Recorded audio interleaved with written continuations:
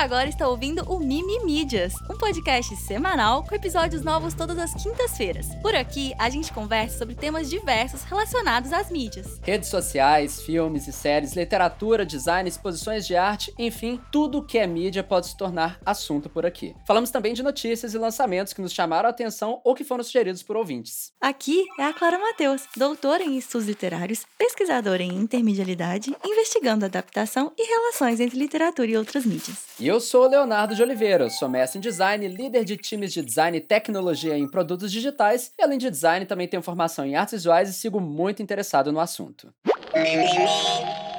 É bom ter você por aqui no Mimimídias. E aí, Léo, tudo bem por aí? Tudo ótimo, tudo ótimo. Quem tá escutando tá numa época pós-carnaval, começou o ano já. Mas aqui, ó, nesse momento de gravação, Clara, eu estou, o quê? Imerso em glitter, pessoas coloridas, tambores. Não nesse momento, tá?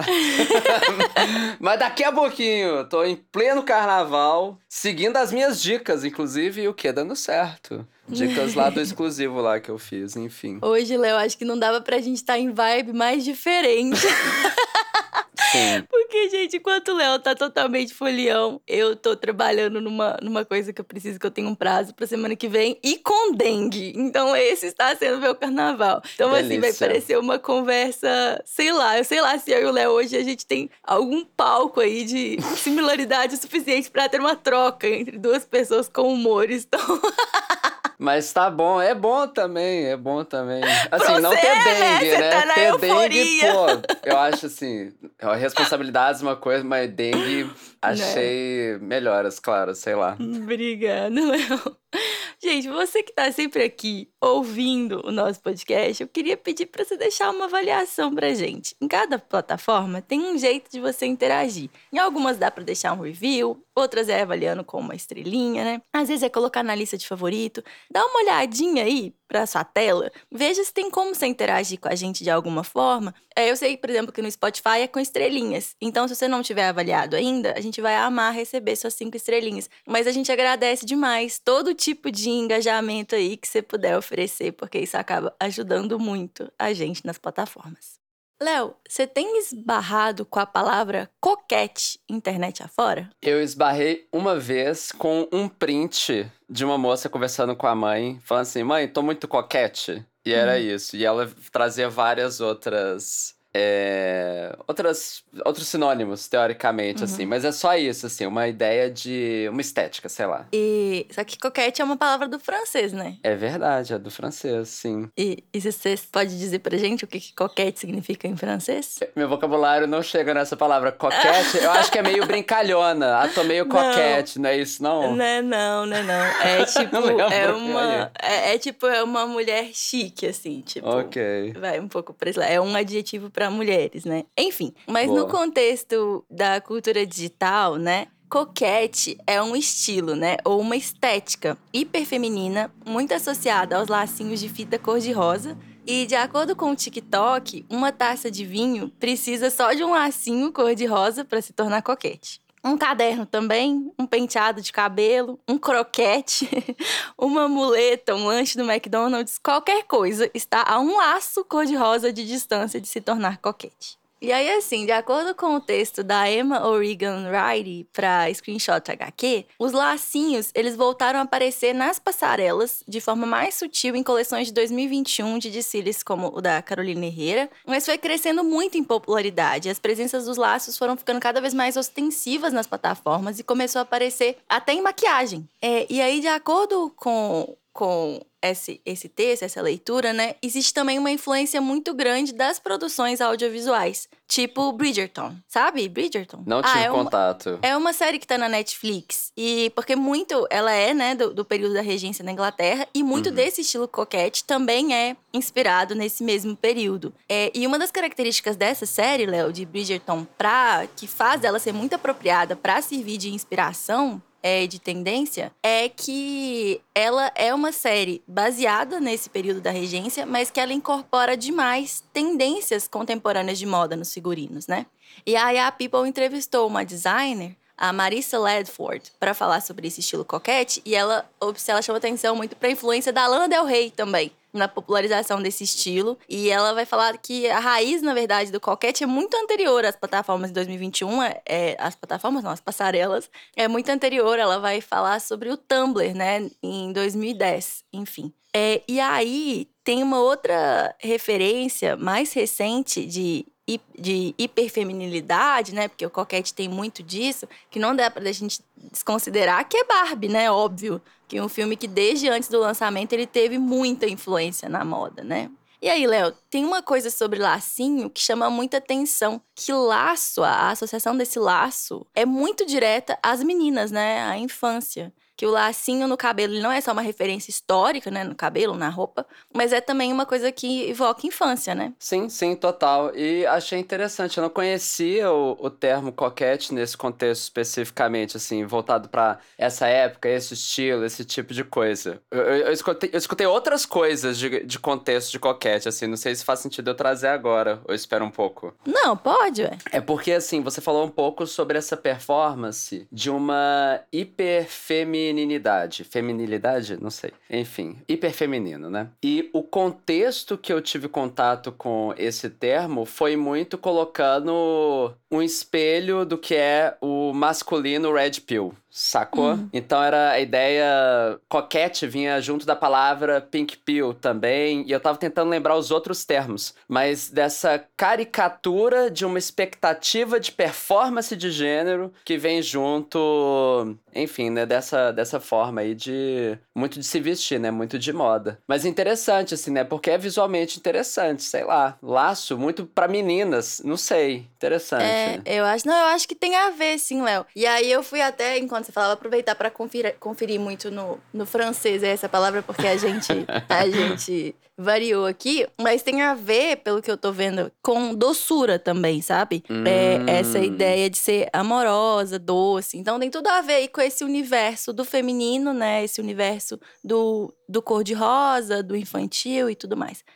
Mas aí, assim, essa tendência de colocar lacinho em coisas muito aleatórias, ela vai ficar muito forte, ela vai ressoar muito no TikTok, especialmente em coisas que não tem nada a ver com a infância, tipo a taça de vinho, sabe? Que vai acabar estabelecendo esse contraste entre a vida da mulher adulta, né, e a infância. Né? E aí daria pra gente pegar uma tangente pra discutir essa questão, né, que você tá falando, você chamou muita atenção também da questão da infância, né, dessa adoção dos ícones diretamente relacionados à infância por mulheres adultas, num contexto muitas vezes que vai aí pra hipersexualização. E aí isso me lembra uma aula que eu tive no primeiro ano de faculdade, que é uma aula marcante, talvez eu até já tenha comentado isso com você ou em algum lugar do Mídias, mas era uma aula que a gente teve como especialista em Alice nos Países Maravilhas e em Lewis Carroll no geral. E aí ela tava dando uma aula sobre nonsense. E ela foi interrompida por uma pergunta, assim, tipo um trovão, assim, no meio da sala, sem nenhum contexto. O cara interrompeu a aula dela perguntando: o Lewis Carroll era pedófilo? Assim, tipo... Eu acho que já comentou isso comigo. E aí ela virou e falou: a sociedade ocidental é pedófila. E aí ela continuou a explicação no mesmo lugar. Ela nem mudou o tom de voz, ela só falou: a sociedade ocidental é pedófila. E continuou com uma explicação onde ela tinha parado, como se nada tivesse acontecido. Enfim. Mas aí uma outra coisa que eu acho interessante de comentar é o lugar do fofo na internet, né? Que é um aspecto da moda coquette que é explorado pela Dazed, um artigo que está lá na Dazed, que faz referência a um livro chamado Aceleracionismo Fofo. Que basicamente a ideia é discutir o papel que a fofura tem na internet, né? Embora a gente viva em tempos que não são nada fofinhos, a fofura sempre teve espaço na internet, né? Seja na forma dos emoticons feitos com os caracteres de teclado, né? Seja os gatos, que são os reis da internet, sejam os GIFs, né? E aí, de acordo com as autoras desse livro, a fofura ela vai exercer uma força de gravidade que faz a gente gravitar na direção das memórias e afetos de um tempo mais simples, justamente a infância aí, né? E, enfim, né? E diminuir essa ideia de...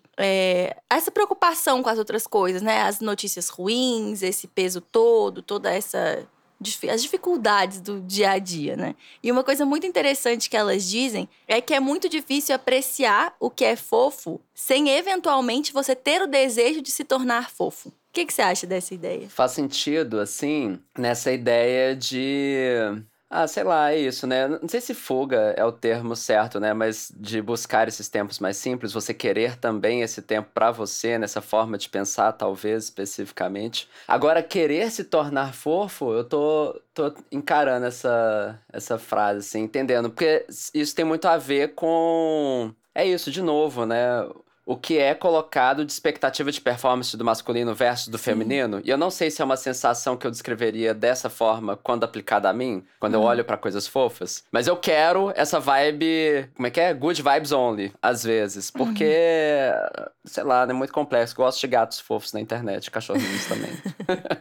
Faz É, falta, sei lá. isso é uma discussão que elas fazem, assim, né? Sobre como, embora, né, seja mais pesadamente associado ao que é feminino, né? E aqui Uhum. no Brasil a gente ainda tá numa sociedade em que essas diferenças de gênero são muito marcadas, diferente de alguns países na Europa, por exemplo, em que essas barreiras são cada vez mais, né, mais, como que a gente pode dizer? Mais, Fluidas. maleáveis, né? Elas falam um pouco sobre isso, assim, sobre toda não só mulheres explorarem isso, né? Tipo, mulheres tradicionalmente, mulheres cis, assim. Mas uma vasta forma de expressão de gênero que pode usar disso de uma forma ou de outra. Mas é claro, né? Eu acho que é uma coisa que, na hora de adaptar na nossa sociedade, a gente ainda vive de uma forma em que é mais difícil a gente ver em homens héteros, né, trabalharem aí com esse fofo. Enfim, Léo, tem muitos aspectos interessantes nessa conversa e a gente tá só, tipo, arranhando aqui a superfície, sabe? A gente poderia passar um episódio inteiro falando disso. Mas tem uma coisa que eu queria dizer, antes da gente mudar de assunto, é que na internet tá todo mundo disputando pela atenção, né? A atenção da audiência, das marcas, das agências, né? E o que é fofo é altamente vendável, né? Porque não é polêmico, porque não machuca, porque não ofende. A fofura, ela é muito comercial. Então, enfeitar essas complexidades da vida adulta, né? Aparar aí essas pontas com esses laços cor-de-rosa, não só é uma tendência, como é algo altamente estratégico nesse contexto em que a criação de conteúdo para a internet se consolida como uma das frentes do mercado publicitário. Então, é meio que a versão contemporânea de dourar a pílula, é pintar a pílula de cor-de-rosa e decorar com lacinho. Antes do próximo assunto, posso perguntar uma coisa pra você, ouvinte? Você conhece alguém que você acha que ia gostar de acompanhar o Mimimídias, que ia curtir ouvir os assuntos que a gente comenta aqui? Algum amigo, alguém da sua família, colega de faculdade? Se você pensar em alguém, compartilha o link desse episódio. A gente não tem grana pra investir na divulgação, então toda a divulgação do Mimimídias, ela acontece de forma espontânea, por ouvintes, entre novos ouvintes, e a gente realmente precisa de você para o nosso projeto chegar cada vez mais longe. Então, Clara, o assunto de hoje eu queria começar com uma pergunta, que é a seguinte: você acompanha alguma pessoa criadora de conteúdo sobre finanças? Ou sei lá, o que você pensa quando você pensa numa pessoa assim, sei lá. A Nath Finanças. Eu acompanho a Nath Finanças há muitos e muitos e muitos anos. Acho ela adorável. Que ótimo, que ótimo. E qual que, assim, né? É mais sobre finança do dia a dia que ela traz um pouco, ela faz sobre investimento também. Ela é bem maravilhosa, né? Ela é Ela fantástica, é de forma maravilhosa. geral. Porque assim, Clara, você falou uma das pessoas grandes, fantásticas, criadoras de conteúdo desse universo, mas a gente tem todo tipo de nome no mercado, né? Que são bem conhecidos em diferentes graus. Por exemplo, umas pessoas são mais confiáveis, outras pessoas que são mais à direita, outros mais à esquerda no espectro político. Tem também uma galera que é meio delulu, assim, né? De certa forma, que parte de uma perspectiva meio surreal, assim, com promessas impossíveis ou desonestas com o público,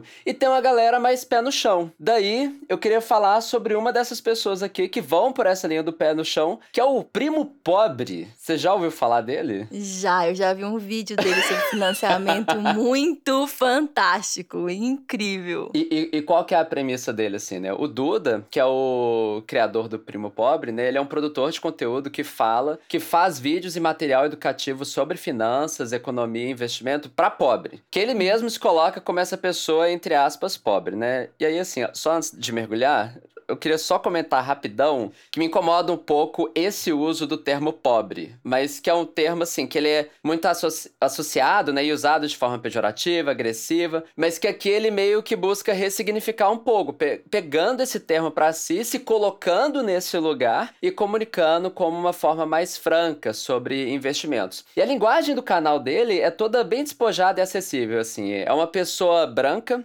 com barba, boné, camiseta com estampa, falando de maneira direta e sem muito glamour sobre finanças. E aí, o conteúdo dele vai dessa premissa e público especificamente, entendendo que a maioria das pessoas, primeiro, não tem R$ 1 milhão no banco, né? Porque parece que a maioria dos comunicadores de investimento partem desse pressuposto. Também ele fala sobre como que a maioria das pessoas talvez não tem muito dinheiro, ou às vezes quase nenhum dinheiro sobrando no final do mês, e que mesmo assim tem que se virar com o que tem, né? Um problema que vai acontecer também no Primo Pobre e que vai acontecer sempre em conteúdo de finanças é que existe uma pequena carga do discurso, né, que vai se apoiar numa ideia meritocrata, né, de esforço para ganho, mas que aqui pelo menos é um pouco mais atenuada, né, e trazida de uma maneira mais crua, estruturada para o público. E é isso. O Primo Pobre é meio investimento para quem não é investidor e que toma essa linguagem meio anti-Faria Limer e que tem aparecido cada vez mais no meu feed e que vem crescendo bastante aí nos últimos tempos. Daí, assim, o que me chamou a atenção nele foi menos sobre a confiabilidade das recomendações dele e muito mais sobre a abordagem, sabe? Assim, que é a forma como ele se coloca meio que o oposto sobre todo mundo praticamente que é comunicador de finanças. E aí, antes de eu aprofundar um pouquinho, né, comentar que não dá pra deixar de falar, como você falou, da Nath Finanças. É claro que ela já faz esse tipo de conteúdo há bastante tempo. Também tem a Nath Arcuri do Me Poupe, que eu aprendi a gostar mais com o tempo. Tem também o Eduardo Moreira, que é um figurão que tem mais ou menos essa mesma pega mais acessível e honesta sobre investimentos. E aí agora eu achei interessante o Primo Pobre entrando pra esse mix de pessoas criadoras desse tipo de conteúdo e com essa diferença de linguagem que eu não tinha visto dessa forma específica, assim, sabe? Meio mais vestido de gente como a gente, não sei, tem um pouco essa vibe. Parênteses, eu não sou uma pessoa de recomendação financeira, meu entendimento e visão não é suficiente para dar aval e validar tudo que ele tá fazendo, apesar dos conteúdos dele parecerem bem adequados de acordo com o pouquinho que eu sei de forma geral. Mas é isso, é interessante. Esse é o Primo Pobre, Clara. O que você pensa a respeito, assim, sobre... Então, Léo, eu acho muito importante, eu acho, assim, transformador. Esse vídeo específico que eu assisti dele, que eu acho que você deve saber qual que é, né? É o sobre amortização, né, que eu vi, assim, um pouco. Isso, ele viralizou muito, né? Eu lembro de ter visto a Gabi Oliveira falar desse vídeo na época que ela fez um financiamento.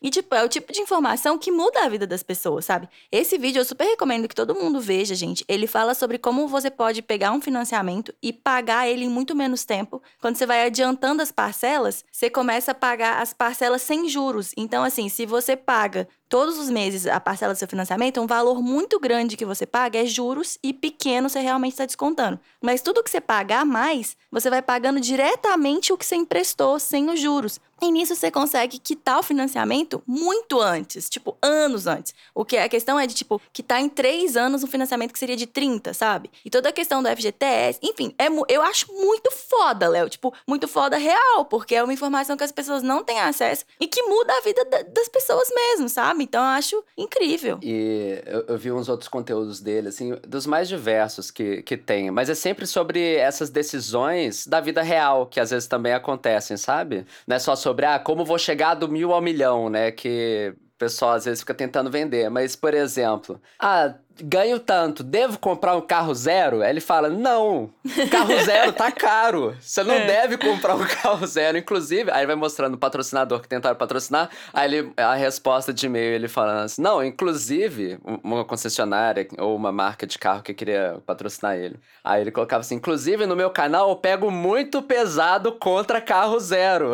Não dá pra ter esse patrocínio aqui dentro agora, por exemplo. E aí ele vai falando sobre todo tipo de coisa nesse mesmo sentido, assim. E eu acho, Clara, isso você falou, assim, é um conteúdo mega importante, porque ainda é muito tabu falar sobre dinheiro. Ainda é muito tabu falar sobre dívida, difícil isso, sobre investimento. E, ao mesmo tempo, eu acho importante, porque, querendo ou não, né, no sistema capitalista em que a gente vive hoje, o dinheiro é a forma que existe, infelizmente, mas é assim, de medir o valor do nosso tempo e a nossa capacidade de realização de muita coisa. Daí existirem pessoas que tiram essa visão do mundo fantástico de unicórnio, de palavrões lá nichados, né, do mundo das finanças, e trazerem para esse mundo mais real, eu acho que é muito bacana, assim, muito, muito bonito existir isso para transformar a vida das pessoas. É um pouco sobre isso mesmo, assim. E claro, assim, eu acho que não é para entrar em detalhe, mas falando sobre essa coisa do tabu, sobre isso da gente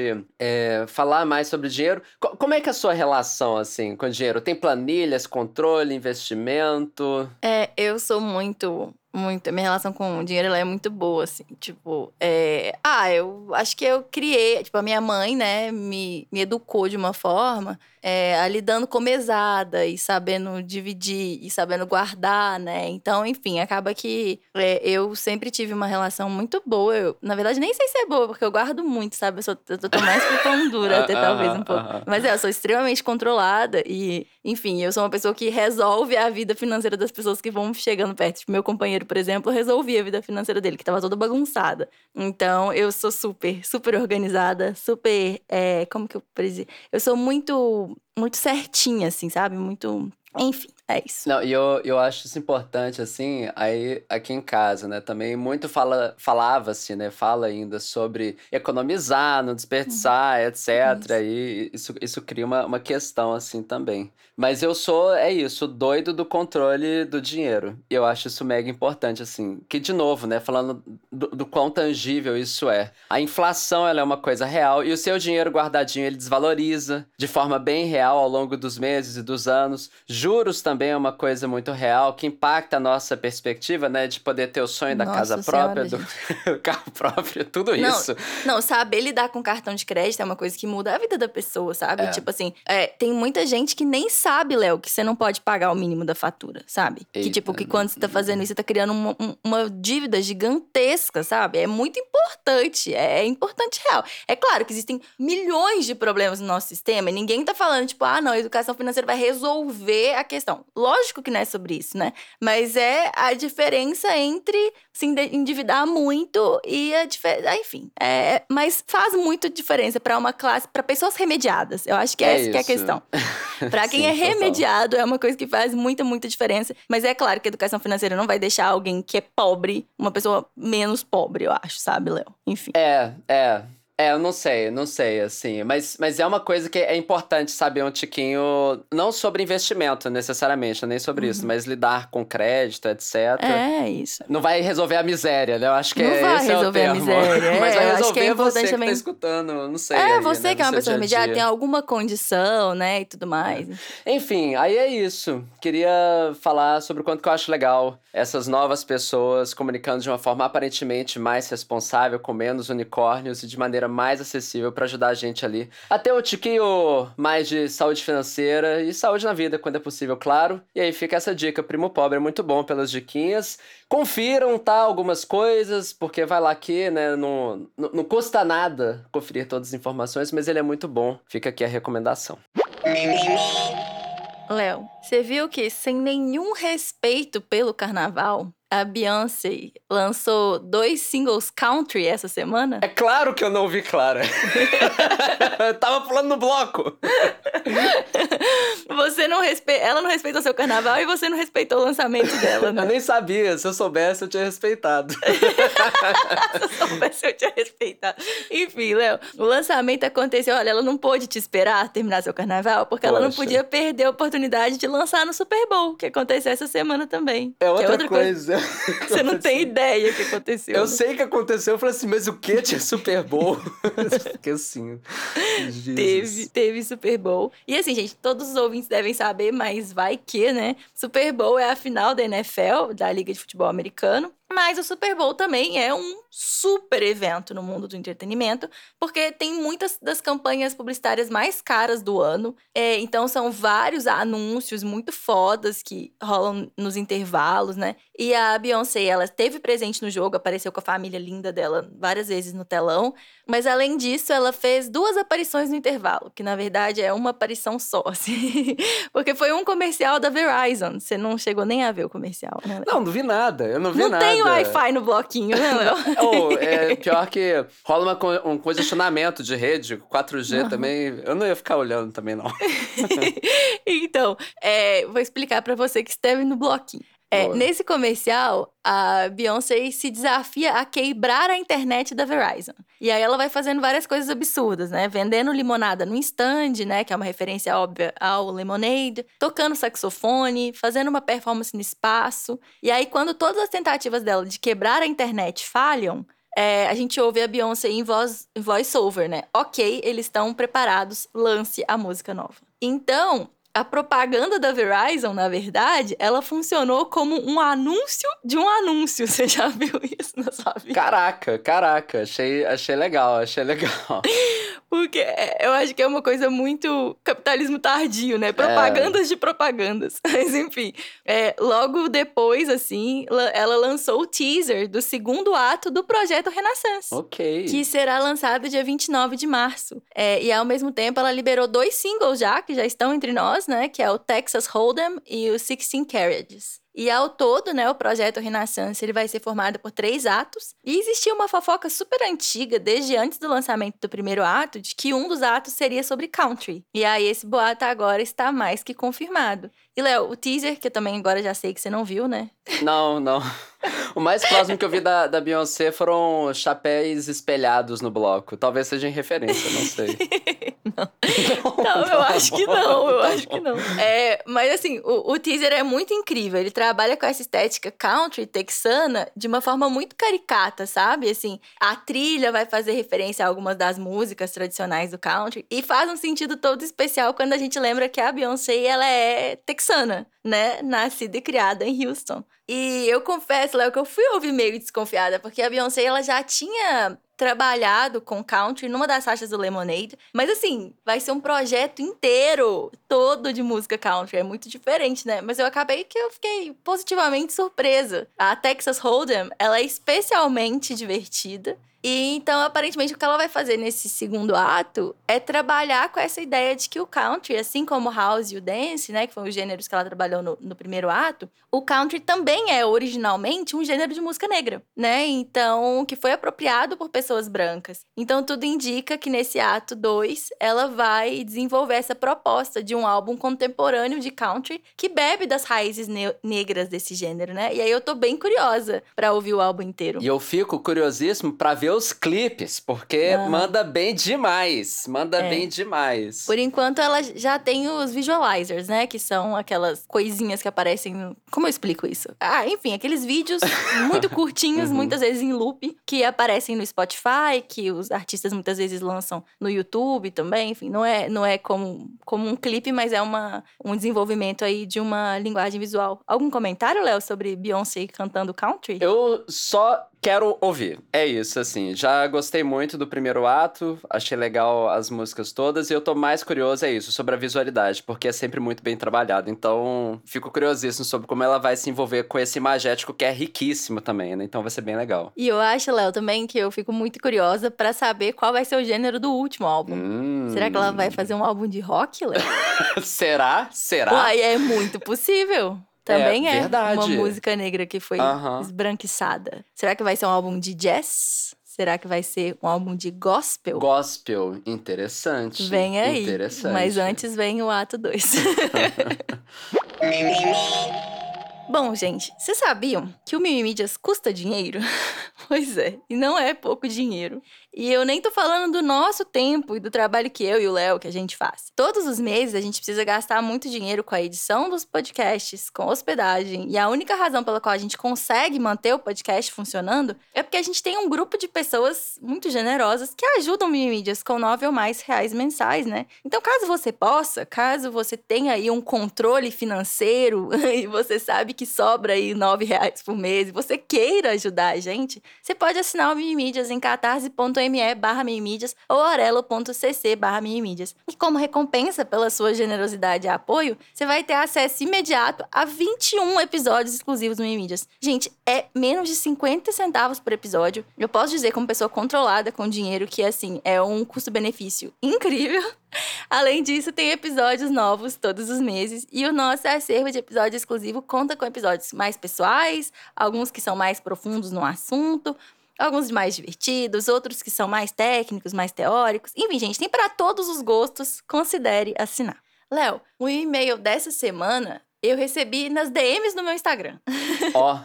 A gente costuma dar preferência, eu tô sempre conversando com as pessoas sobre os episódios por lá, mas pra trazer pro meu e-mail a gente costuma dar preferência, né, pra mensagens enviadas pras páginas do Mimimídias ou pros grupos e tudo mais. Mas essa mensagem foi tão massa que eu achei que valia trazer pra cá. Quem me mandou essa mensagem foi Gabi. E aí a mensagem é a seguinte. Oi, Clara. Bom dia. Tenho um comentário sobre o episódio dessa semana. No bloco do óculos de realidade aumentada, o Léo comentou sobre um jogo que espalha moedinhas. E eu queria falar sobre isso. Não sobre o jogo em si, mas sobre a potencialidade desse tipo de tecnologia para pessoas neurodiversas, com disfunção executiva. Eu me uso como exemplo porque sou uma pessoa com TDAH e tenho, principalmente sem a medicação, uma enorme dificuldade de realizar boa parte, se não todas, as minhas tarefas domésticas, que são básicas e o mínimo esperado de uma pessoa adulta nesse mundo neurotípico. E eu entendo que muitas das estratégias de gamificação soam como infantis ou pouco adultas, mas são estratégias que tornam muito mais fácil a vida de pessoas com transtornos de neurodesenvolvimento. E daí é isso. Antes da medicação, já chorei tendo que colocar roupa para lavar, ou organizar a cozinha, ou lavar o banheiro. E eu usava algumas estratégias de gamificação para me ajudar a realizar as tarefas chatas e difíceis, apesar de contraditoriamente fáceis. E vendo por esse ângulo, as tecnologias de realidade aumentada podem ser muito promissoras por potencialmente transformar essas tarefas. Eu sei que talvez pareça bobo, mas é terrível a gente ter tanta dificuldade no que é estabelecido como básico. Não é tão básico assim conseguir passar aspirador de pó na casa. É uma tarefa que demanda muito da função executiva. Ah, e um adendo que você talvez goste. Tem um jogo muito legal que existe, que é de Pokémon, que libera um Pokémon quando a pessoa escova os dentes. É simplesmente incrível. E eu achei muito interessante, Léo. Porque a gente realmente não me ocorreu, né? Quando eu vi esse joguinho. O joguinho que Gabi comenta aqui, gente, é um joguinho com várias. É do anúncio, né, do Apple Vision Pro, que são várias moedinhas e você vai passando o aspirador pela casa e vai coletando as moedinhas, sabe? E no episódio eu comentei que parecia uma coisa que, não, sei lá, tipo, adulto não costuma precisar de jogar um joguinho pra aspirar a casa. A gente aspira pelo benefício que é aspirar a casa, né? Não precisa de outro benefício. Mas realmente, porque naquela época acho que fui até um pouco insensível da forma como eu falei disso, porque não me ocorreu pensar nesse recorte, né? Tipo, não são todas as pessoas que lidam com aspirar a casa da mesma forma que eu. Então, eu achei muito interessante pensar em quais especificamente são as pessoas que se beneficiam desse tipo de gamificação, né? Que pode parecer boba pra quem não precisa delas, mas que são uma mão na roda pra quem é diferente de mim, né? E eu acho fantástico, assim, sempre que tem essa perspectiva sobre a acessibilidade das coisas. A gente sempre, é isso, né? Esquece desses detalhes, assim, mas essas tecnologias, o que às vezes elas têm de desbloqueio de coisas que parecem triviais para pessoas que não precisam de recursos de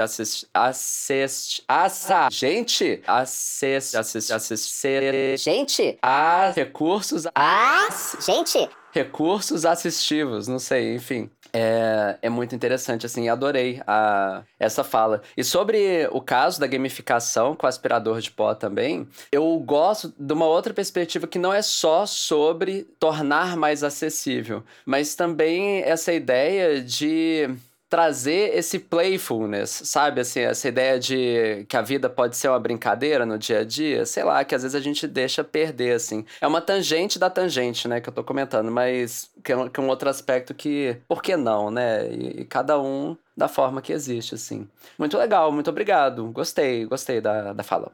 Esse episódio é um oferecimento das nossas queridas pessoas apoiadoras. E aqui vai o nosso agradecimento nominal e de coração para quem apoia a gente com R$39 ou mais mensais. Muito obrigada, Felipe Reis, Ângelos Paixão, Gabriel Nemer Neves, Raul Barros de Luna, Carlos Henrique de Andrade Brás, Mário Sérgio Firmo Silva, Bárbara Biondini, Caio Augusto Cunha Volpato, Daniel Lemos de Moraes, Kaique Antonelli Maurano, Francisco Manuel, Vitor Carvalho, Carlos Eduardo Barros, Vitor Fernandes Neiva e Cisara Nogueira. Muito obrigada, pessoal! Se você quiser comentar um dos assuntos que discutimos aqui no Mimimídias ou indicar um novo assunto pra gente abordar, saiba que a gente quer muito ouvir você. A gente tem salas no Discord só pra gente conversar sobre esses assuntos que a gente discute por aqui. Você pode entrar pra nossa comunidade e trocar ideia com a gente em discord.mimimídias.com. O Mimimídias só é possível graças às pessoas maravilhosas que apoiam o nosso projeto no Orelo e no Catarse. Então vem você também conhecer a nossa campanha em orelo.cc/mimimídias e catarse.me/mimimídias. Quem apoia o projeto tem acesso a todos os episódios exclusivos que a gente já gravou e novos episódios exclusivos todos os meses. Esse episódio do Mimimídias foi editado pelo incrível Tanekoshima. A gente fica por aqui e você pode continuar nos acompanhando nas nossas redes sociais. Toda semana a gente tem postado vídeos curtos no TikTok e no Instagram em @canal Mimimídias. Você me encontra no Instagram e no TikTok em @claramateus_ e no Twitter @claramateus. E no TikTok e no Twitter você me encontra também em @leo_bos e no Instagram eu sou @leonardo_bos. Tchau! Tchau! Mimimi.